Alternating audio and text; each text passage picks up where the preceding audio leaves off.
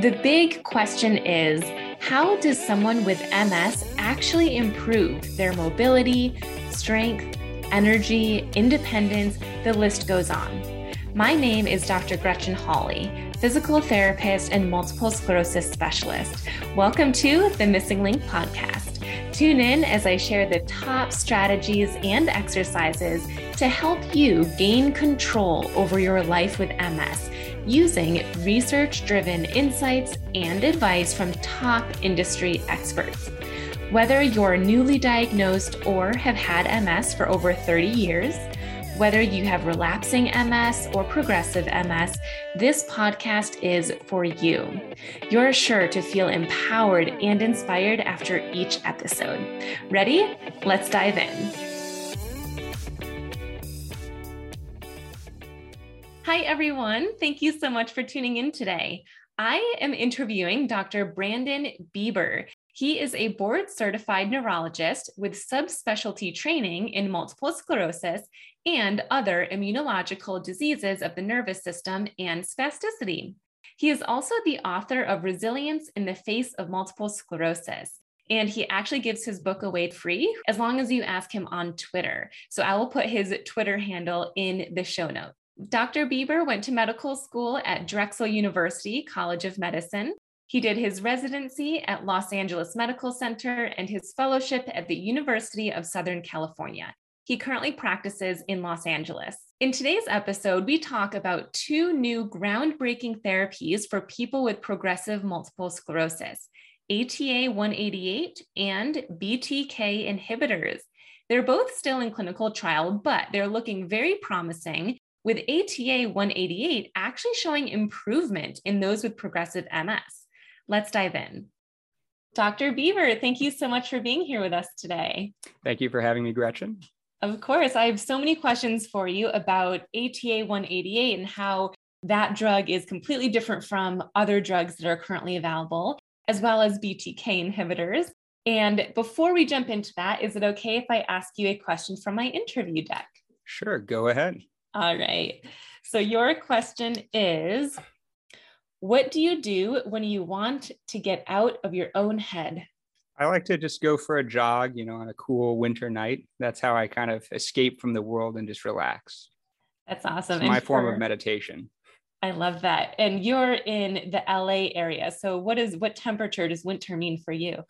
A cool 60, 65, not like where you're from. If it's below 60, it's miserable. Everyone stays inside here. Yeah. Oh my gosh. We prefer between 72 and 77. That's optimal range in Los Angeles. Oh my gosh. We have maybe 1 month where that's the range. I went to school in Philadelphia, so I understand that. There you go. Perfect. All right. So let's just dive in here. So can you tell our listeners, first and foremost, what ATA-188 is? Because I'm assuming not everyone has heard about it yet. Yeah, these new drugs that don't have a real marketable name always have weird random clusters of numbers and letters. So it's based on the idea that there's increasing evidence that the virus, Epstein-Barr virus, the cause of mono, may be the cause of multiple sclerosis, or at least part of the cause of MS. So ATA-188, it's not this drug. It's not like a small molecule like remdesivir that treats COVID-19. It's actually an immune therapy. So it's this library of T cells that target the virus. So it's essentially an antiviral therapy, but it's actually an immune therapy. Now this class of treatments, immunotherapy, is usually used to treat cancers, like prostate cancer, for example. But what they do is they take healthy donors who have been exposed to Epstein-Barr virus, and they take their T cells. And there's somewhat of a technical process involving something called leukapheresis. And then they expose those T cells to antigens or proteins from Epstein-Barr virus to kind of stimulate them and get them ready to attack. And then they infuse them into people with an Epstein-Barr virus related disease, such as multiple sclerosis. They have to do one other thing where they match the HLA types, kind of like you would match an organ transplant, just to make sure it's safe and that the immune cells aren't going to attack the recipient. And then hopefully the drug kind of kills Epstein-Barr virus and helps with multiple sclerosis. Is this the first drug ever for Epstein-Barr virus, or are there others out there? Well, there are a lot of similar products. I'm not really familiar with all of them. For whatever reason, this one is kind of the one that's being geared towards multiple sclerosis. Epstein-Barr virus is really common. About 95% of American adults have had it, whether or not they had symptoms or not, whether or not they had mono. And, for most people, it really doesn't cause any problem. But from a worldwide perspective, Epstein-Barr virus is a big deal. It's associated with certain cancers, for instance, Burkitt's lymphoma, which is more common in areas that have a lot of AIDS, like near the equator. It's associated with that cancer, certain forms of sarcoma. People getting organ transplant, they can get something called lymphoproliferative disease, where they get an activation of the immune system, and it can be a really big deal. So Epstein-Barr virus status is important for certain populations. But I'm not familiar with the technicalities of the different products, but ATA-188 is the one that's being studied in multiple sclerosis. Gotcha. And this one is different from other disease modifying therapies out there, first and foremost, as you mentioned, because it attacks the virus, but also because it goes into the brain. Is that right? Yeah, I mean, there's some other small molecules that get into the central nervous system, like Tecfidera, but really all of our therapies essentially work on the immune system outside of the nervous system. And in a sense, we're kind of late to the game. We're treating the inflammation that's secondary to Epstein-Barr virus and a lot of other factors. We're sort of treating the endpoint of the injury to the nervous system. It'd be better if we could treat the underlying cause. Absolutely. So back in January was the most recent study that came out about MS and the Epstein-Barr virus. And I don't know about you, but I had so many clients running to their neurologist's office to get tested for the antibodies of EBV. Now, if someone tests positive for the antibodies of EBV, how is that measured? Can one person be measured as, whoa, this is a ton of antibodies, whereas another person has just a few antibodies? Or how does that work? Well, that can be measured. I mean, most commercial assays are not going to measure that. They're not going to give you a titer. They do look at different antigens, and they can see if it's a recent infection or a chronic infection. There's actually an older study that looked at sort of the level of the titer, and that did seem to correlate with risk of multiple sclerosis. But that's not something you can really get from most commercial assays. Now, I would say right now, there's not necessarily any point to get tested for Epstein-Barr virus if you have MS. One, because, I can tell you the result right now, it's going to be positive. And also, unless you're going to enroll in this clinical trial, then, who cares? You're not going to do something different. Now, in this clinical trial, they're only going to treat people who actually have Epstein-Barr virus, because otherwise, what exactly is the point of the drug? But in the future, this could become more important.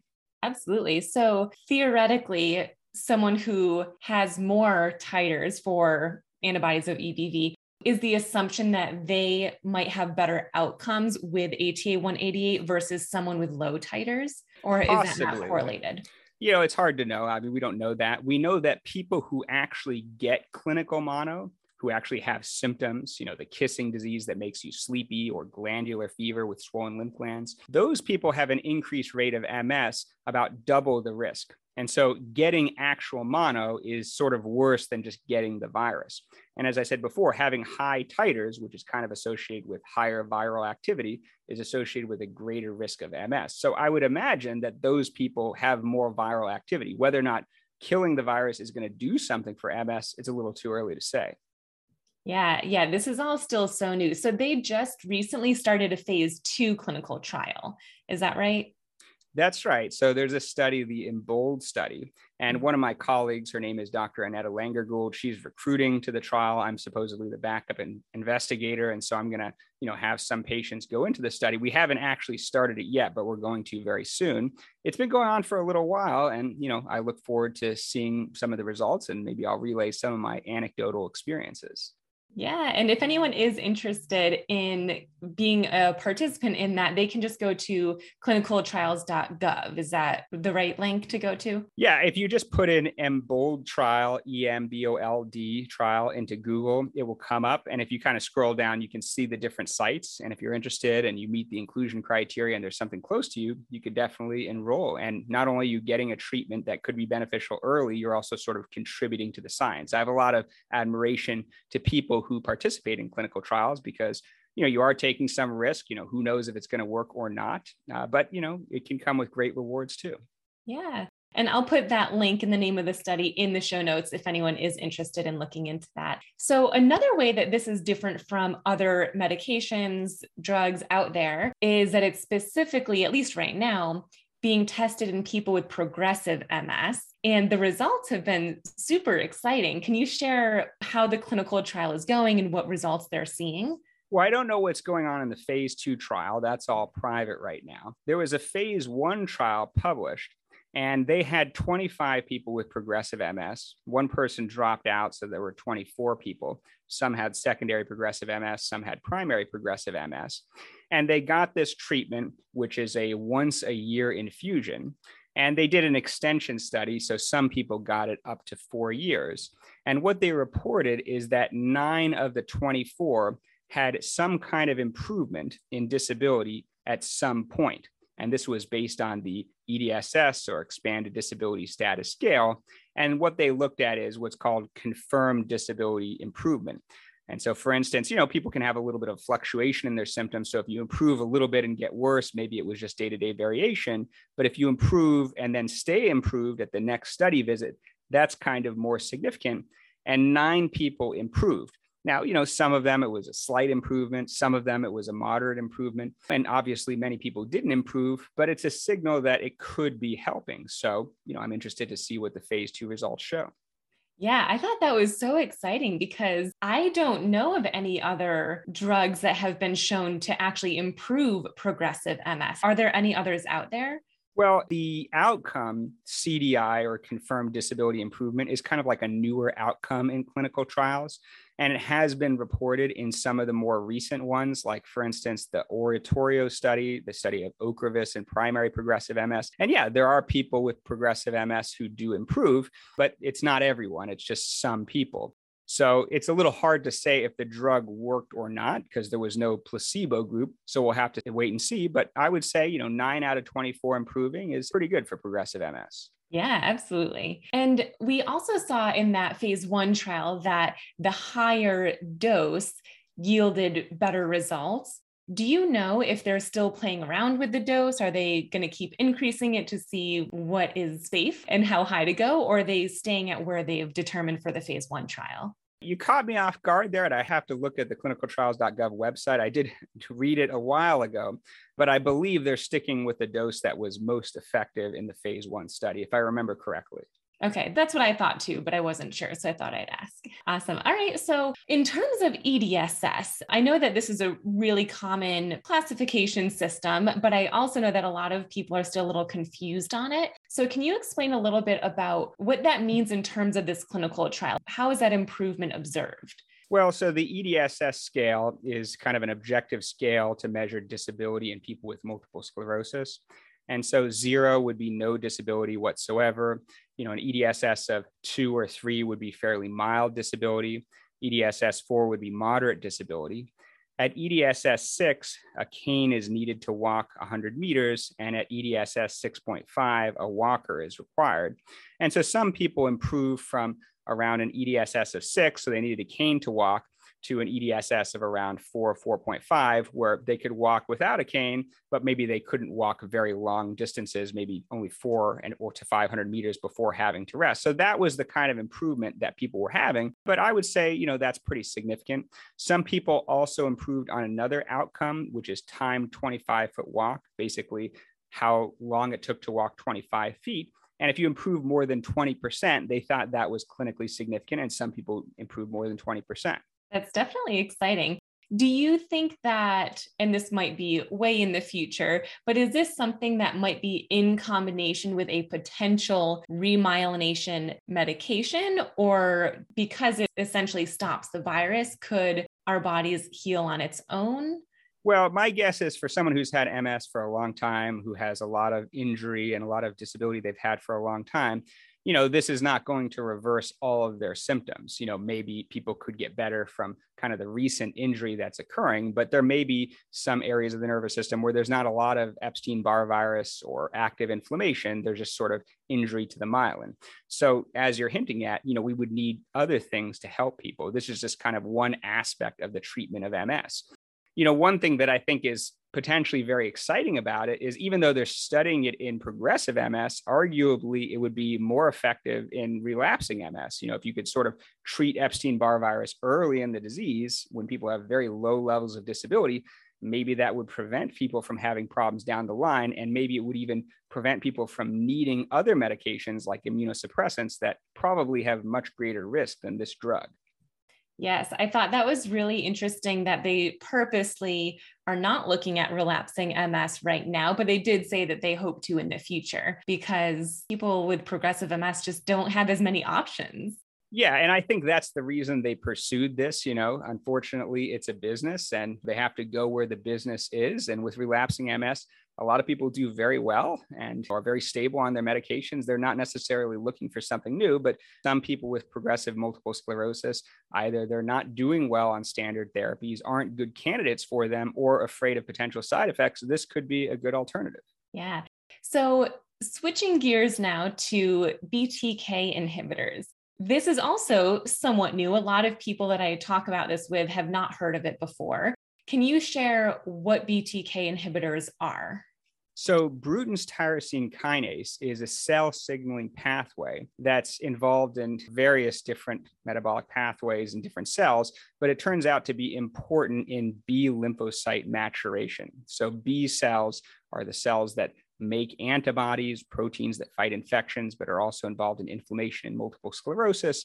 They also do things like present antigen, take pieces of protein and show them to other immune cells.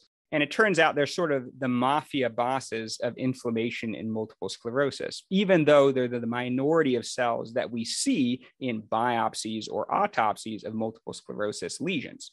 So all of the really high efficacy drugs in MS kill B cells, such as B cell depleters, Ocrevus, rituximab, Kesimpta, and also drugs like Lemtrada and drugs that are used in hematopoietic stem cell transplant like cyclophosphamide. All of these drugs have one thing in common: they kill B cells. Now, the problem with these drugs is they also cause infections, and this has been particularly painful to us in the last few years, obviously because of COVID. I mean, I probably personally have maybe 100 or so patients who have been hospitalized due to COVID in the last few years. Not all of them on these drugs, but many of them on these drugs, some of them young, relatively healthy people too. So we've certainly learned the hard way that these drugs can cause side effects. And so the idea of these Bruton tyrosine kinase inhibitors is they affect the cell signaling, but they don't deplete the cells. And so they're likely safer than B cell depleters like Ocrevus, and hopefully just change the regulation of the cells. Now, there are studies of multiple such agents, such as tolebrutinib, masitinib, evobrutinib. And what I would say is my preliminary opinion on these drugs is they're probably safer than B-cell depleters, but a little bit less effective. So probably not quite as good as drugs like Ocrevus, but definitely a lot safer. It's hard to compare head-to-head without a head-to-head trial, but that's kind of where I would put this category of drugs right now. So I know a Dr. Aaron Boster mentioned to me that he felt very comfortable recruiting in these trials during the pandemic because he thought these drugs were a lot safer, unlikely to significantly increase the risk of infections. Wow. And BTK inhibitors are another class of drug that also goes into the brain as well, which others don't. Yeah, so a lot of these are smaller molecules, and so they can get central nervous system penetration. I don't think that's really how these drugs are working. I mean, I think they're working on the peripheral immune system. They're definitely in the category of drugs that work on the immune system, very different from ATA-188. Yeah. So why in these studies, I feel like they're making a big deal that it crosses the blood-brain barrier and goes into the central nervous system. Does it make that much of a difference, or is it just something that differs from one to the other? Well, it depends. So there's evidence that some of the inflammation in the central nervous system may be different from the inflammation in the peripheral nervous system.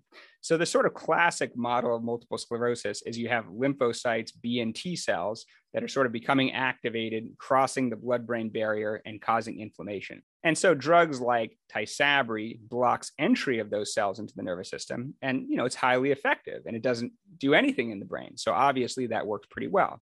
Now, some people are getting worse, even though they're not having relapses or making new lesions on MRI, particularly older people with progressive multiple sclerosis. They have so-called smoldering multiple sclerosis. There's some evidence that the inflammation that's in these people may be a little bit different. It may be caused by cells of the innate immune system, totally different than B and T cells, not affected by Tysabri or Ocrevus at all. And these are cells like microglia that are kind of having low level of inflammation. They don't cause big relapses. They don't cause big fluffy lesions on MRI, but they may be causing people to have sort of slow, smoldering local injury. So it's thought that these Bruton tyrosine kinase inhibitors may have effects on those cells as well, not just the lymphocytes. Now, part of this is hype, part of this may be real. I don't know. I would say based on like the actual published studies, I think these drugs are probably less effective overall than B cell depleters, but maybe in this subgroup of people, older people with smoldering MS, maybe they're more effective and safer. That's very possible, but I can't claim that's true. Right. And because this is another drug that is being tested in progressive MS as well and relapsing, right? Yes, and it could be effective for both. And of course, my opinion is we have pretty good drugs for relapsing MS, so that's not as important. But if this drug were safe, low risk of serious infections, and effective in progressive MS, I would say for that category of people, it really could be a blockbuster. But it's too early to say that, I would say. Yeah. And I don't know if I'm understanding the research that I've seen on BTK inhibitors so far, but what I've seen, it seems as though they're suggesting that BTK inhibitors could slow the progression of MS and potentially also assist with remyelination because it prepares the microenvironment of the brain so that remyelination would be possible. Is that true? Am I interpreting that correctly? People with multiple sclerosis get better. I mean, that's one of the great things about multiple sclerosis. I have a lot of patients who have been in wheelchairs and are now walking or even running. Even people with progressive multiple sclerosis can get better. I have patients who've never taken any medication with progressive MS who've had some improvement. And that is because we do naturally have some potential for remyelination.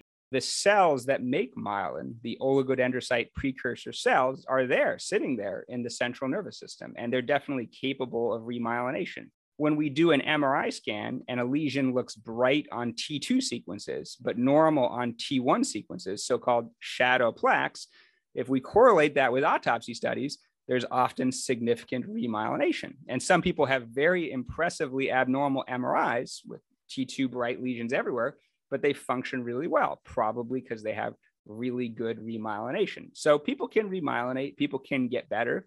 Maybe if we stop the inflammation, people will just kind of get better on their own. Is it the drug doing that? Most likely not. It's most likely you doing that, but who cares? If you get better after taking the drug, we can take the credit for it. Yes, yeah, absolutely. Any type of improvement is always exciting, regardless of what's causing it.